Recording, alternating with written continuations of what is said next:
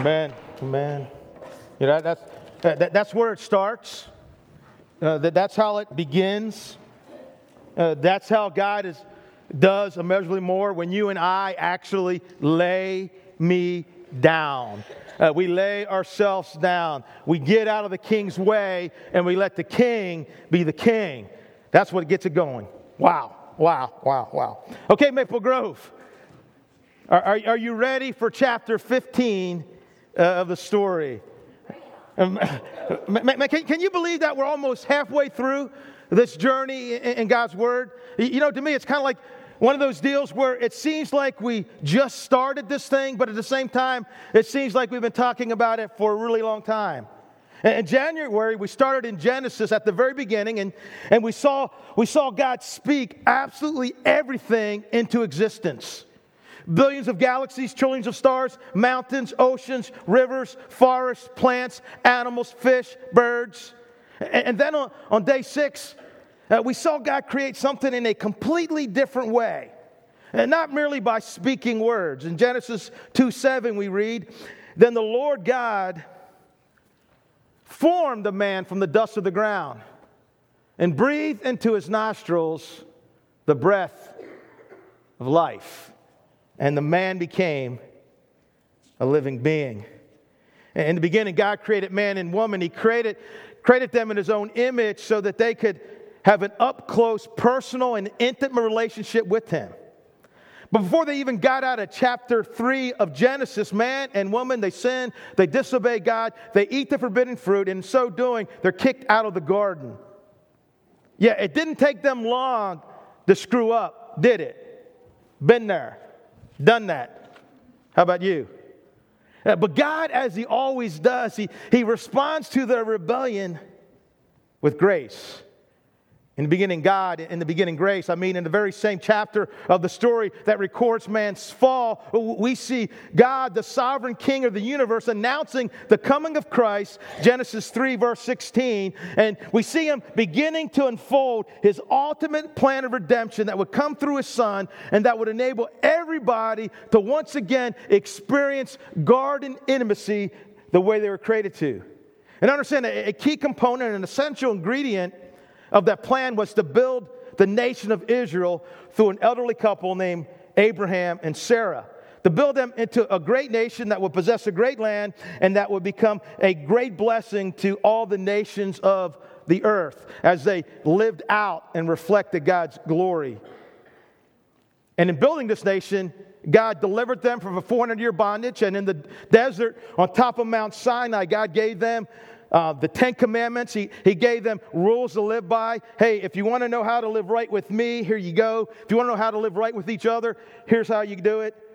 And then God enabled them under the leadership of Joshua to enter, conquer, and take possession of the promised land. And it's here that we begin to see God's extreme and unlimited patience. As Israel got stuck in a 300-year vicious cycle of serving God, of falling away, of suffering, of crying out to God for deliverance, of God delivering them, and hitting the restart button again and again and again. Well, eventually God gave them a king, and the first king, Saul, he didn't turn out so good. The second king, David, despite his sin, was a man who was willing to repent and who always chased after God's heart. And then Solomon, Israel's third king, David's son, he takes the throne and starts out really good, writes 3 books of the Bible, a really wise guy, completes building the temple where God's presence is going to live. But towards the end of his life, he starts worshiping false gods and idols. And because of these sins, the nation was torn in two. Israel in the north, Judah in the south. A time known as the divided kingdom. A time where many kings would rule, and most of them in the north and the south, most of them were pretty bad, and some worse than others. It was a time when false gods and idols were a national epidemic. Again, we're in chapter 15 of the story. And by the way, who read chapter 15 in preparation for today? All right, good job. Okay, anybody reading in the car going up here and almost get in an accident? All right. One more chapter. And I want to let you know that you get a break next week. We're going to pause For some reason, I didn't want to talk about the destruction of the northern kingdom on Mom's Day, all right? So you got a break, get your mom some flowers and cards and get her some of that mystery chocolate that you don't know what's in it. What's in this one? Poke a hole in it, all right? But it's Mom's Day. We're going to take the week off. But again, we're in chapter 15 of the story. It's called God's Messengers. I'm calling the conversation, How Long Will We Waver? And the key text is 1 Kings chapter 18, verse 21. It's found on page 204 of the story. And if you're here for the first time, the story, it's a book we're journeying through. 31 chapters, 31 weeks, takes us from Genesis to Exodus. Amazon.com costs you about $10, all right? It's a great book. I think it's even cheaper for Kindle. But here's the key verse this morning. Elijah went before the people and said, how long will you waver between two opinions? If the Lord is God, follow him. But if Baal is God, follow him. But the people said nothing. And we're going to pray and definitely open palms today, right? Because God's going to bring it, right? He's going to bring it. And if we want to accept it, we just pray with palms open to say, God, sometimes you say things we like, sometimes things we don't like. But if it's from you, we can trust it because our Father always knows what's best. So let's pray. God, we love you. And God, we sang about that we're here for you. Not here to be entertained, we're here for you, and that we want you to do a work in us from the inside out. And we sang and we said, you know what? We want to lay me down. We want to lay ourselves down. We want to get out of the way. And so, God, I pray that we do that. And God, I pray that I hear this message because I may need it more than anybody in this room. God, help us to see the things in our lives that we put before you. Help us to stop making excuses and accept where we really are and who we really are and what we're doing. And change us. And God, we know you're able to do immeasurably more than all we could ask or imagine according to your power that is at work within us. And may you get glory in this place today. Amen. Hey, have you noticed that there seems to be increasingly more and more warning signs and labels everywhere? I mean, in our day, there are warning labels on just about everything. And this week, I went online and I Googled, crazy warning signs and labels, right? And those kind of labels you read, like, seriously, they really needed to put that on there for somebody? And here's the top 10. You may have others. If you do, email me some. I think these signs are fun. But here is the top 10, what I think warning and labels and crazy signs out there. Here's number 10, rather. Road sign, caution, water on road while raining. You're kidding me. Wow. Wouldn't figure that one out. Hey, coming to number 9, on a lawnmower. When motor is running, the blade is turning.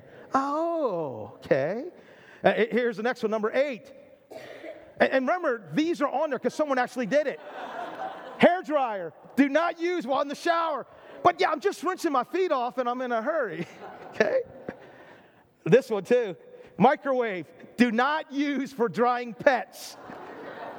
No wonder little Fluffy's eyes popped out. Number 6, a thermometer. Do not use orally after using rectally. All right. We said rectally in church my first time, I think. Okay. Number 5, coming to number 5, a chainsaw. Do not attempt to stop the chainsaw with your hands. Okay. On a clothes iron, do not iron clothes on body. There's just one, it's just this one spot. Okay, not going to work for you. On a Batman costume, warning, cape does not enable user to fly. I mean, come on, everybody knows it's Superman that flies, it's not Batman. All right, here's one on a stroller. Warning, remove infant before folding stroller for storage. That's a good heads up. I never would have thought of that one. All right, number 1, I even got a picture of it. Here you go. Touching wires causes instant death. And if that doesn't get your attention, we're going to charge you $200 fine. Okay. There are just a lot of signs out there that don't seem to be necessary, but I guess they are, right? But here's what we know. We know that there are certain times when we need to be warned that we're in a dangerous situation. Because ignoring warning signs can lead to some devastating consequences, like trying to stop a chainsaw with your hands. And as we read the next several chapters in the story, we're going to encounter God's warning signs, otherwise known as prophets. You see, the prophets were God's messengers who oftentimes warned the people of destruction that was coming, of devastation that was on its way if they didn't change and do something different. In fact, we read these words at the conclusion of the book of 2 Chronicles, chapter 36, and it's kind of like a summary statement. I mean, you're watching image after image of the screen of the destruction of the city and of Jerusalem, and then these words come up on the screen. And the Lord God of their fathers sent warnings to them by his messengers, rising up early and sending them, because he had compassion on his people and on his dwelling place. But they mocked the messengers of God, despised his words, and scoffed at his prophets. Still happens today, doesn't it? Until the wrath of the Lord rose against his people, till there was no remedy. And listen, when it says that God rose up early, it's not mean that God set his alarm to get up at 4:35. No, it means that God, before the tragedy struck, before there was devastation, before the sin took root, before they felt the full weight of the consequences, God would speak and God would warn the people, look out. You need to make some changes, and you need to make them now. I understand the prophets would occasionally predict a dramatic future event that had been revealed by God. But as you read the prophets, they did a lot more than that, okay? But they would regularly give a message of warning from God to his people. Men like Jeremiah, Isaiah, Hosea, Amos, they'd hear from God, and they would speak to the people on God's behalf, and they would say, you need to turn things around.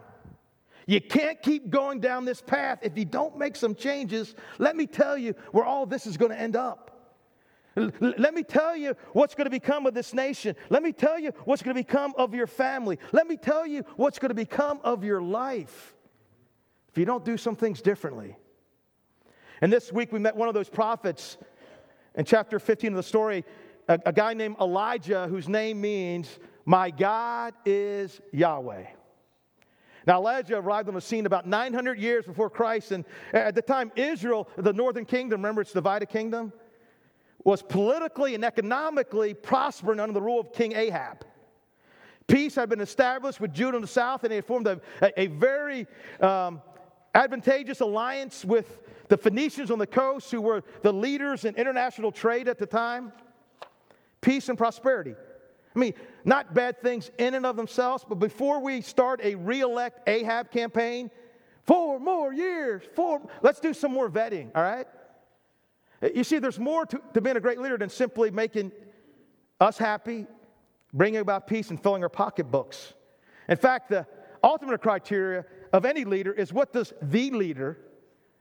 God say about them? After all, Daniel says God's the one that rises up leaders, and God's the one that brings those leaders down. And in 1 Kings chapter 16, we read this. Ahab ruled for 22 years, and we read that Ahab did more evil in the eyes of the Lord than any of those before him. He not only considered it trivial to commit the sins of Jeroboam, son of Nebat, but he also married Jezebel, daughter of Ethbaal, king of the Sidonians, Phoenicians, and began to serve Baal and worship him.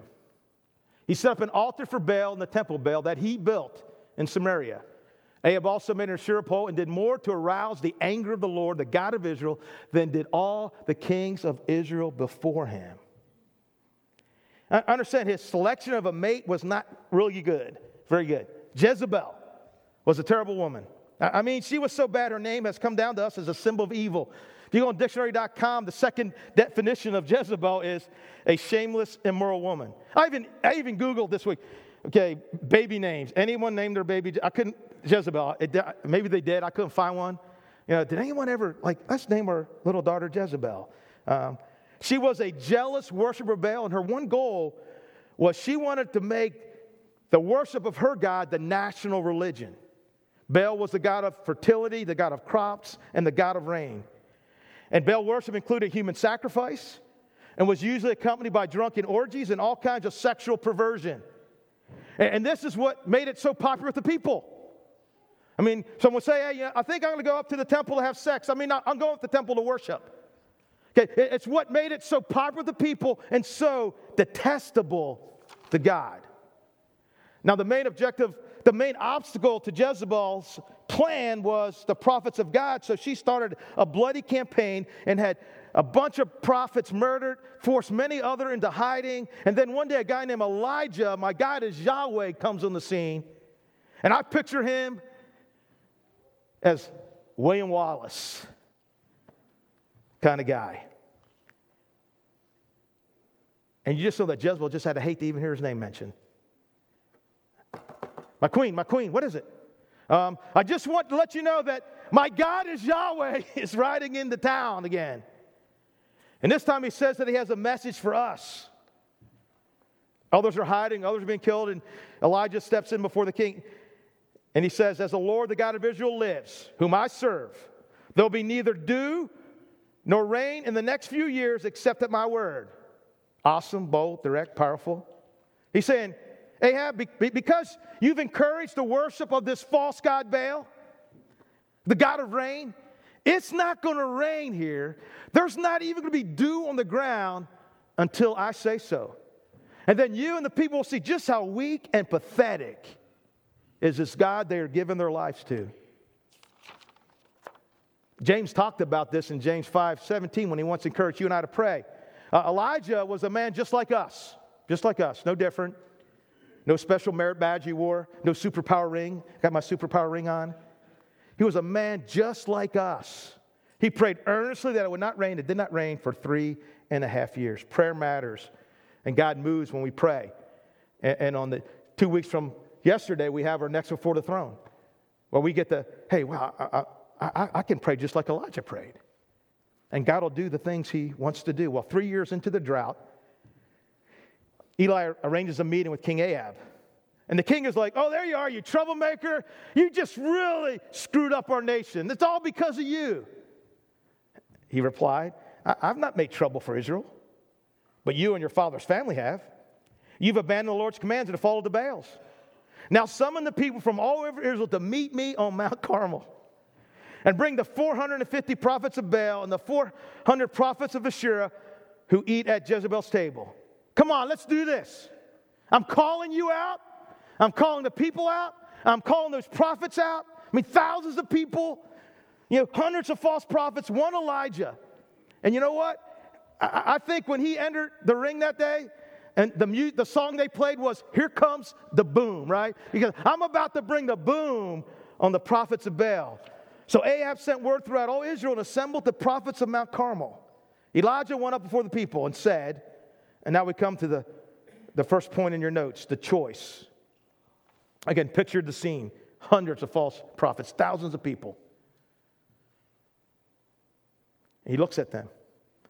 He says, how long will you waver between two opinions? If God is God, follow him. If Baal is God, follow him. Like I said, he's calling them out. He said, you've been taught that you're supposed to follow God, to walk in his ways, that you're not to have any other gods before you. And then this Jezebel lady comes on the scene, and she tells you, hey, it's okay to worship her gods. She's wrong. You're wrong. They're wrong. How long will you waver between two opinions? If the Lord is God, follow him. But if Baal is God, follow him. But the people said nothing. Why? Because they wanted both. They wanted both. I mean, think about it. If they really wanted God, they'd say, we want God. If they really wanted Baal, they'd say, we want Baal. They said nothing because they wanted both. And I think this is true for many of us. You see, it's not that we don't want God in our lives. I mean, who wouldn't want, he's kind of good to have around if you need him, right? You get in a pinch, it's good to have someone that powerful on your side with grace and mercy, right? It's not that we don't want God in our lives. We just want God and something else. We want God to share his place of glory. We want God to share his throne. But listen, that's not how our God rolls. He's a jealous God. And he demands that we love him with all our heart, all our soul, all our strength, and all our mind. He says, divided hearts need not apply. Divided allegiances need not apply. And listen, the truth is, whenever I try to choose both, my version of Baal and God. Whether I admit it, whether I accept it, whether I believe it or not, by that very act, I have chosen not to follow God. I'm not going to follow you, God. I'm not. I'm going to do what I want to do. Understand, God never left open the option to serve two masters. Get it? Good. Kind of went down tough, didn't it? I need some water with that one. Like, whoa. Good, but whoa.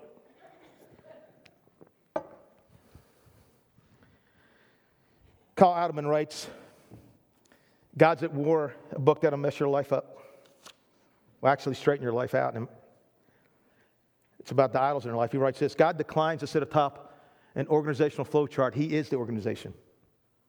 He's not interested in being president of the board. I left this out, this when you type your own stuff. Okay, he's not interested in being president of the board. He is the board. And life doesn't work. You want to know why your life's not working? Why my life's not working? Life doesn't work until everyone else sitting around the boardroom of your heart is fired. He is God, and there are no other applicants for the position. There are no partial gods, no honorary gods, no interim gods, no assistants to the regional gods.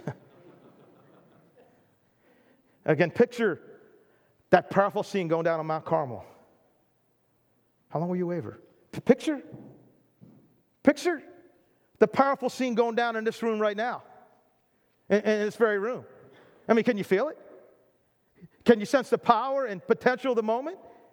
Especially now that we know that just saying nothing, keeping our mouth, I'm not going to answer, is no longer an option. I mean, God is looking at me and you today, and He's just saying, I've been beat up all week by this sermon. I got to get beat up twice today, and got beat up in my closet this morning going over it.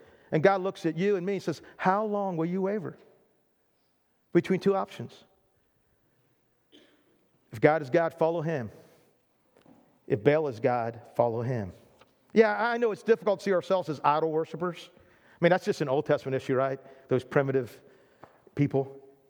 But I put together there's 9 questions here that pop up on the screen that will help us to both locate and reveal some of the potential areas in our lives that are problems, areas where we put other gods before our God, places we put our hope and sought life in rather than in God. Question number 1, just help you figure this out. What disappoints you?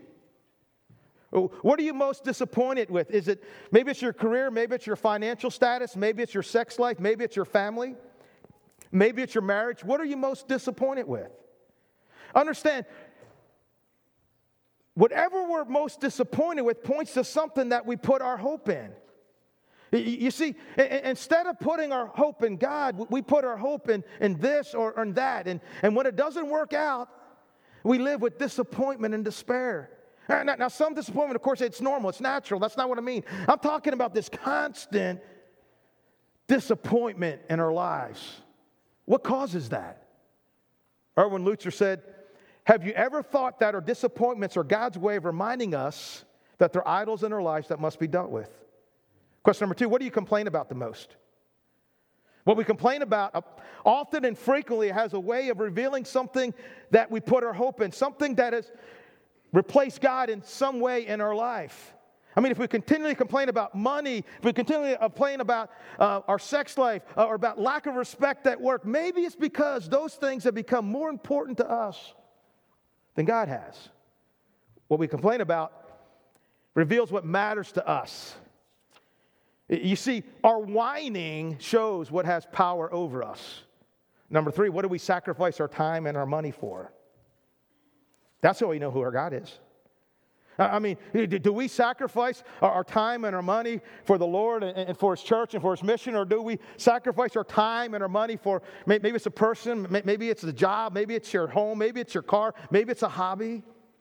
What do we sacrifice for? Remember, the Bible says that wherever your treasure is, there your heart will be also. I mean, if I want to know what's really important to me, all I have to do is say, how do I spend my money? And how am I spending my time? There's my heart. Number 5, what do we worry about? What scares you? What do you think that if I lost this or if I lost that, if I lost this relation with that person, life wouldn't be worth living. I mean, what is it that wakes us up in the middle of the night, and what is it that keeps us up in the first place? See, worry as a way of showing who or what we worship. And number 6 is kind of a big one, I think. Where do you go when you hurt? When life is hard? Where do you go to find comfort? Do we come home after a long day, open the refrigerator, and look for some comfort food? I mean, that's even what we call it, right? Instead of turning to God, we help ourselves feel better by eating or maybe drinking. Maybe we get into a fight. Maybe you get in a fight with your spouse and you feel rejected. So where do you go for comfort? Do you enter the pagan temple of a pornographic website and try to find comfort there? Where do you go for comfort? Maybe we turn on the television after a hard day where life has just gone totally crappy, and we flip through the channels and we just kind of want to go numb and not think about things. And listen, here's what I'm saying. Where we go for comfort reveals where we put our hope. It reveals, it's just this honest moment that shows me, you see, if I'm going to God with my problems and my hurt and my pain and my sorrow, or am I going to something else? And the bottom line is, when we go to something or someone else other than God, first and primarily, with the hurts and pain of our life, it has a way of revealing what has become an idol. Number 7, what makes you mad? Ticks you off, makes you angry? Maybe your team loses and ruins your whole week or month. What's that tell you? What's that tell you? Or maybe somebody treats you with disrespect and it just makes you so angry. I mean, how can somebody you don't even know who cuts you off in traffic have so much power over me? Maybe it's because respect for other people has become a god from other people. Number 8, what brings you the most joy? What makes you laugh? And here's where it gets a little tricky, because some of the things that give us joy, I mean, there's nothing wrong or evil about them. In fact, some of the things are gifts from God. They're God's gifts. He gave them to us. But instead of allowing those gifts to draw us to God, we allow them to become competitions with God. Instead of worshiping the giver, we worship the gift. So what are some things that make us happy? And instead of rejoicing the Lord with those things, maybe we allow those things to actually replace Him. Last question, whose applause do we long for? Whose approval are we really living for? Maybe it's a boss, or maybe it's a spouse, or maybe it's a parent or a friend. Whose applause or approval? Who do we need to hear say to us, you know what, you're really smart. You know what, you're really talented. You're really good at this. You're really beautiful. Hey, whose applause we're living for tells a lot about the throne of our heart. I struggle with this one. I had the opportunity this past week to speak at NGIC for the National Prayer Luncheon. And this idol kept popping up in my life. I go, okay, why am I so anxious right now about this thing? And God said, well, because you're worried about you. You're worried what they think about you. Will they be impressed with you? Or you're going to drop a bomb? You know, and I fought it, and I fought it. I had people pray, in elders' prayer on Thursday. I said, guys, you got to pray for me, man. I just want to go and just do God's thing. And because you know what? Your people's applause, it never lasts, does it? Okay, it's good for the moment, but it doesn't carry me like God's approval does. And see, ultimately, an idol is anything or anyone other than God. Anything or anyone other than God that takes the passion, the value, the hope, the glory, the commitment of our lives. You see, it's just a cheap substitute for God. You see, when we look to something or someone to do for us what only God can do for us and what God wants to do for us, it's an idol. So, are there any other idol worshipers in here just besides me? How long will you waver between two options? If the Lord is God, follow Him. If Baal is God, follow Him. The challenge. Again, the stage is set for the greatest cage match in human history. Let's see who's God's the real deal. On one side of the cage, wearing black trunks, are the 450 prophets of Baal. Woo, woo. On the other side, wearing white trunks, is Elijah. My God is Yahweh. And we read in 1 Kings chapter 18 that Elijah said to them, I'm the only one of the Lord's prophets left, but Baal has 450 prophets. Get 2 bulls for us. Let Baal's prophets choose one for themselves and let them cut it into pieces and put it on the wood, but not set fire to it. I'll prepare the other bull and put it on the wood, but not set fire to it. I love this part. Then you call on the name of your God, And I'll call on the name of my God, and the God who answers by fire is God. All people said, what you say is good. Elijah said to the prophets, choose one of the bulls and prepare it first, since there's so many. I'm going to let you guys go first. You got to go first. You go first. You call on the name of your God, but do not light the fire. So they took the bull given them and prepared it. Then they called on the name of Baal from morning till noon. Baal, answer us! They shouted, but there was no response. No one answered. And they danced around the altar they had made. And at noon, about 6 hours, Elijah said, I'm going to have me some fun. I'm going to taunt them. It's time to bring on the trash talk, all right? Hey, shout louder. Maybe your God has his hearing aid turned down. Surely he's a God. Perhaps he's in deep thought. Maybe he's really thinking or busy.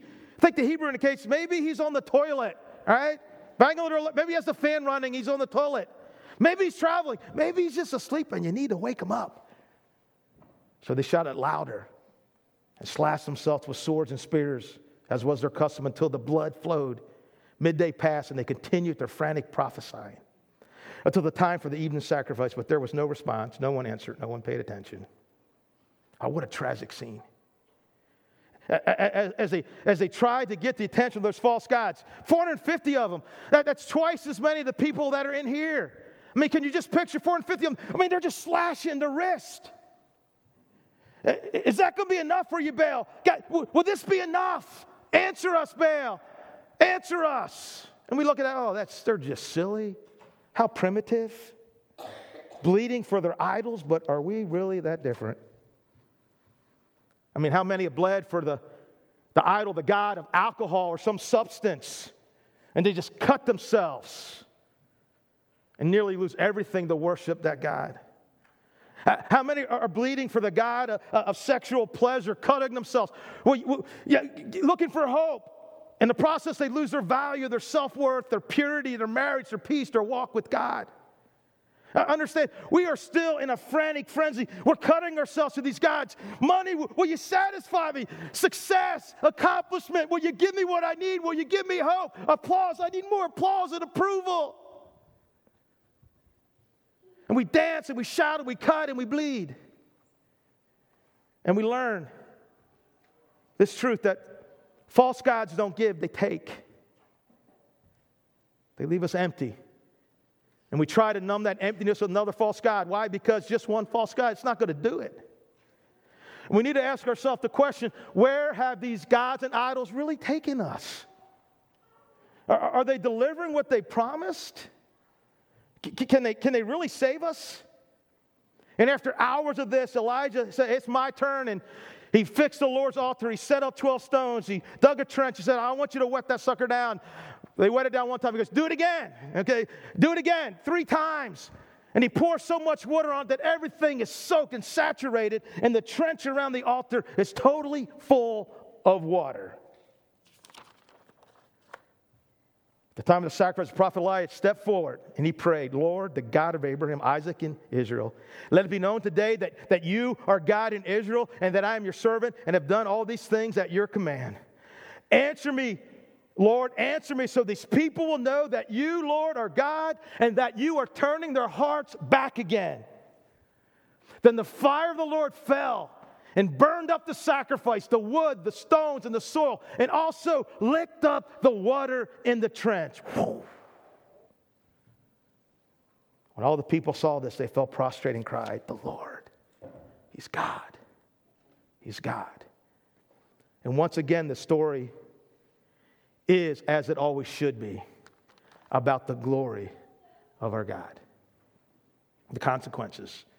You see, there's consequences for not following God. And you read the story, the next verse, all those false prophets are slaughtered. And now this seems severe to us because we're not used to justice. Instead, we're more familiar with suspended sentences, plea bargainings, and early paroles. But our God is a jealous God. He's a God of justice. He deals severely with sin. All rivals to God must be overthrown. And you know what? Many times there is severity in love, right? A cancer surgeon may cut off an arm or a leg to save that patient, right? And God is cutting off something right now in order to save the entire nation. And I doubt that our consequences will be that dramatic. But let's not fool ourselves in thinking there's not a price to be paid to not follow God with all our heart, soul, mind, and strength.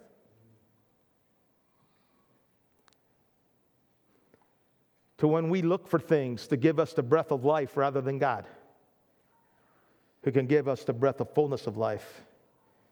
In Exodus chapter 20, God says, you should not make for yourself an image in the form of anything in heaven above or in the earth beneath or in the waters below. You shall not bow down to them or worship them. I need success. Give me what I need. Applause. I need more applause and approval, please. Tell me I'm good. Tell me I'm pretty. Tell me I'm successful. For I, the Lord your God, am a jealous God, punishing children for the sin of their parents in the third and fourth generation of those who hate me. Wait, God, I don't hate you. I just kind of want you to kind of scoot over and share your throne a little bit. But showing love to 1,000 generations of those who love me and keep my commandments. So I ask again, any other idol worshipers out there besides me? You see, with us like the Israelites, it's not so much the idol. It's what the idol causes us to do. It's what the idol causes us to become, or what the idol prevents us from becoming everything that God wants us to be. Hey, is it really that big of a deal? I know I'm going to read one verse from the final book of the Bible, and let me know what you think. Revelation 21, verse 8 says, but cowards, unbelievers, the corrupt, murderers, the sexually immoral, those who practice witchcraft, idol worshipers. And he's not just talking about those who worship Baal. He's talking about us who worship applause and money and sex and pleasure and possessions. And all liars, their fate is a fiery lake of burning sulfur. This is the second death. It's a big deal. Big deal to God.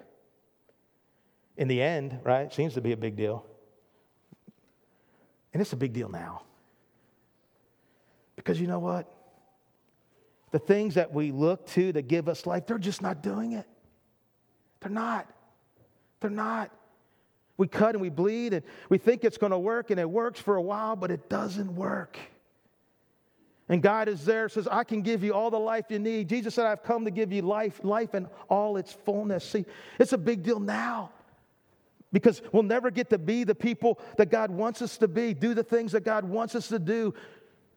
I'll never get to do that. I'll never get to be that if I keep having idols in my life, if I don't take it seriously enough to get rid of them. And you know what's helped me understanding and seeing life through the lens of idolatry is to understand that idolatry, it's not just offensive to God, it's hurtful to God. It hurts Him because He loves us. And because He loves us, the Bible says He's a jealous God. He's jealous for our hearts. And the prophet Ezekiel says that when we choose an idol, it's like we're married to God and we cheat on Him. At the end of chapter 15, the story, we read about a prophet named Hosea, and God tells him, I want you to go and to marry a prostitute named Gomer. And that's an odd request if you're a preacher. Go marry a prostitute. And that's he's strange enough, but he says, her name's Gomer. Now it's getting really weird because the only Gomer I know was on Andy Griffin, right? Are you sure it's Gomer? But it says in Hosea chapter 1, verse 2, it says, Hosea 1 verse 2 says, go and marry a prostitute. This will illustrate how Israel has acted like a prostitute by turning against the Lord and worshiping other gods. I read that and go, wait, I'm not turning against you, God. I'm still for you. I just want this other thing too. So he goes and he finds a prostitute named Gomer in kind of bad part of town, the Red Lake district. He buys her from her pimp, takes her home, marries her. And life seems to be going okay. Things seem to be going good. It doesn't make sense to Hosea, but he goes, hey, God told me to do it. I'm just obeying God. Then one day he comes home and she's not there. And he looks, he can't find her. Maybe she's gone back to her old life. And he's short of breath, a little panic, and he runs back to where he first found her. And there she is on a street corner. She has her arms around the neck of another man, and she's leading him into a house of prostitution. And he's devastated. God, what am I supposed to do now? I did what you told me to do. Now look what happened. What am I supposed to do, God? God says, here's what I want you to do. I want you to go back. And I want you to buy her a second time, and I want you to show your love to her as you did before. Wait a second. Did you just... Yeah, I did. Why? Well, why, God? Why do I have to do that? Because I want my people to know how much I love them? Hosea 3:1. Then the Lord said to me, go and love your wife again, even though she commits adultery with another lover. This will illustrate that the Lord still loves Israel, even though the people have turned to other gods and love to worship money and possessions and accomplishments and their career and pleasure. We worship an even though God. I wrote 31 on my hand because you know what? I need an even though God. Yeah, we've offended God. We've hurt God by allowing other things and other people to become more important to us than He is. I pushed God down. I've turned against Him. I've walked away from Him. I've ignored Him. I hurt Him. I've broken His heart. And God looks at me and says, Steve, I still want you back. Steve, I still love you. Even though. And so the warning from the prophets is simply this. There is nothing and there's no one that is to sit on the throne of our heart other than God. There is nothing and there's no one that is to sit on the throne of your heart other than God. We're going to say that together, and we'll put the word my instead of our, okay? On 3, we'll read it together. Substitute pronoun for yourself. Make it personal. On 3. Ready? We're going to do this good, right? Paul State, good. Visitors, we do this real well. Not really. Okay. 1, 2, 3. There is nothing and there's no one that is to sit on the throne of my heart other than God. One more time. There is nothing and there's no one that is to sit on the throne of my heart other than God. In Maple Grove, here's the deal. Right? God's saying, how long will you waver between two options? If God is God, serve Him, follow Him. If Baal is God, follow Him. How long will you waver? How long will I waver between two options? If there's someone or something, and I just got to hold in the belief that I'm not the only idol worshiper in here, all right? If there's someone or something on the throne of your heart that you've asked God to share that throne with, repent. Repent. Lay it down. Throw it down. Do it today. Do it now. You can come home. That's how God does things. That's how God rolls. We're going to sing this song called Forever Reign. And about God reigning at us. There's a line, and the reason I picked this song, there's a line in it that God just like beat me up with it. Because if you substitute an idol in it, it really is not a fun song to sing. There's a line Forever Reign that says, my heart will always sing. What was that line again? My heart will sing no other name. Jesus. My heart will sing no other name. Money. My heart will sing no other name. Sexual pleasure. It's not that fun to sing. It's not that fun to sing. But when God said, Steve, when you sing that, you kind of offended me. Because, yeah, your lips sang my name, but your heart isn't singing it. It's singing maybe applause. It's singing something else. You got your idol, I got mine. I'll worry about mine. You worry about yours right now, all right? And this could be a big moment for you, right? God can do immeasurably more right now. We can cast down our idols, empty ourselves of that junk, and be filled with God. And we're going to sing, and if you have a prayer need, come forward every week. The elders are off to the side and to pray with you now or after the service. And if you come up forward, don't worry about someone thinking you have idols. They have idols. And if they're judging you because you're up there, then they got the biggest idol of all. They got this huge plank in their eye, all right? Don't worry about them. If you need prayer after the service, they'll be here. But don't miss this moment to say, you know what, God? Yeah, I may have screwed up. Maybe to right this second. But right now, God, my heart will sing no other name, Jesus. Would you stand and pray with me? God, we love you so much. And I'm sorry I broke your heart so many times. I'm sorry I hurt you so many times. And that I value other things more than you.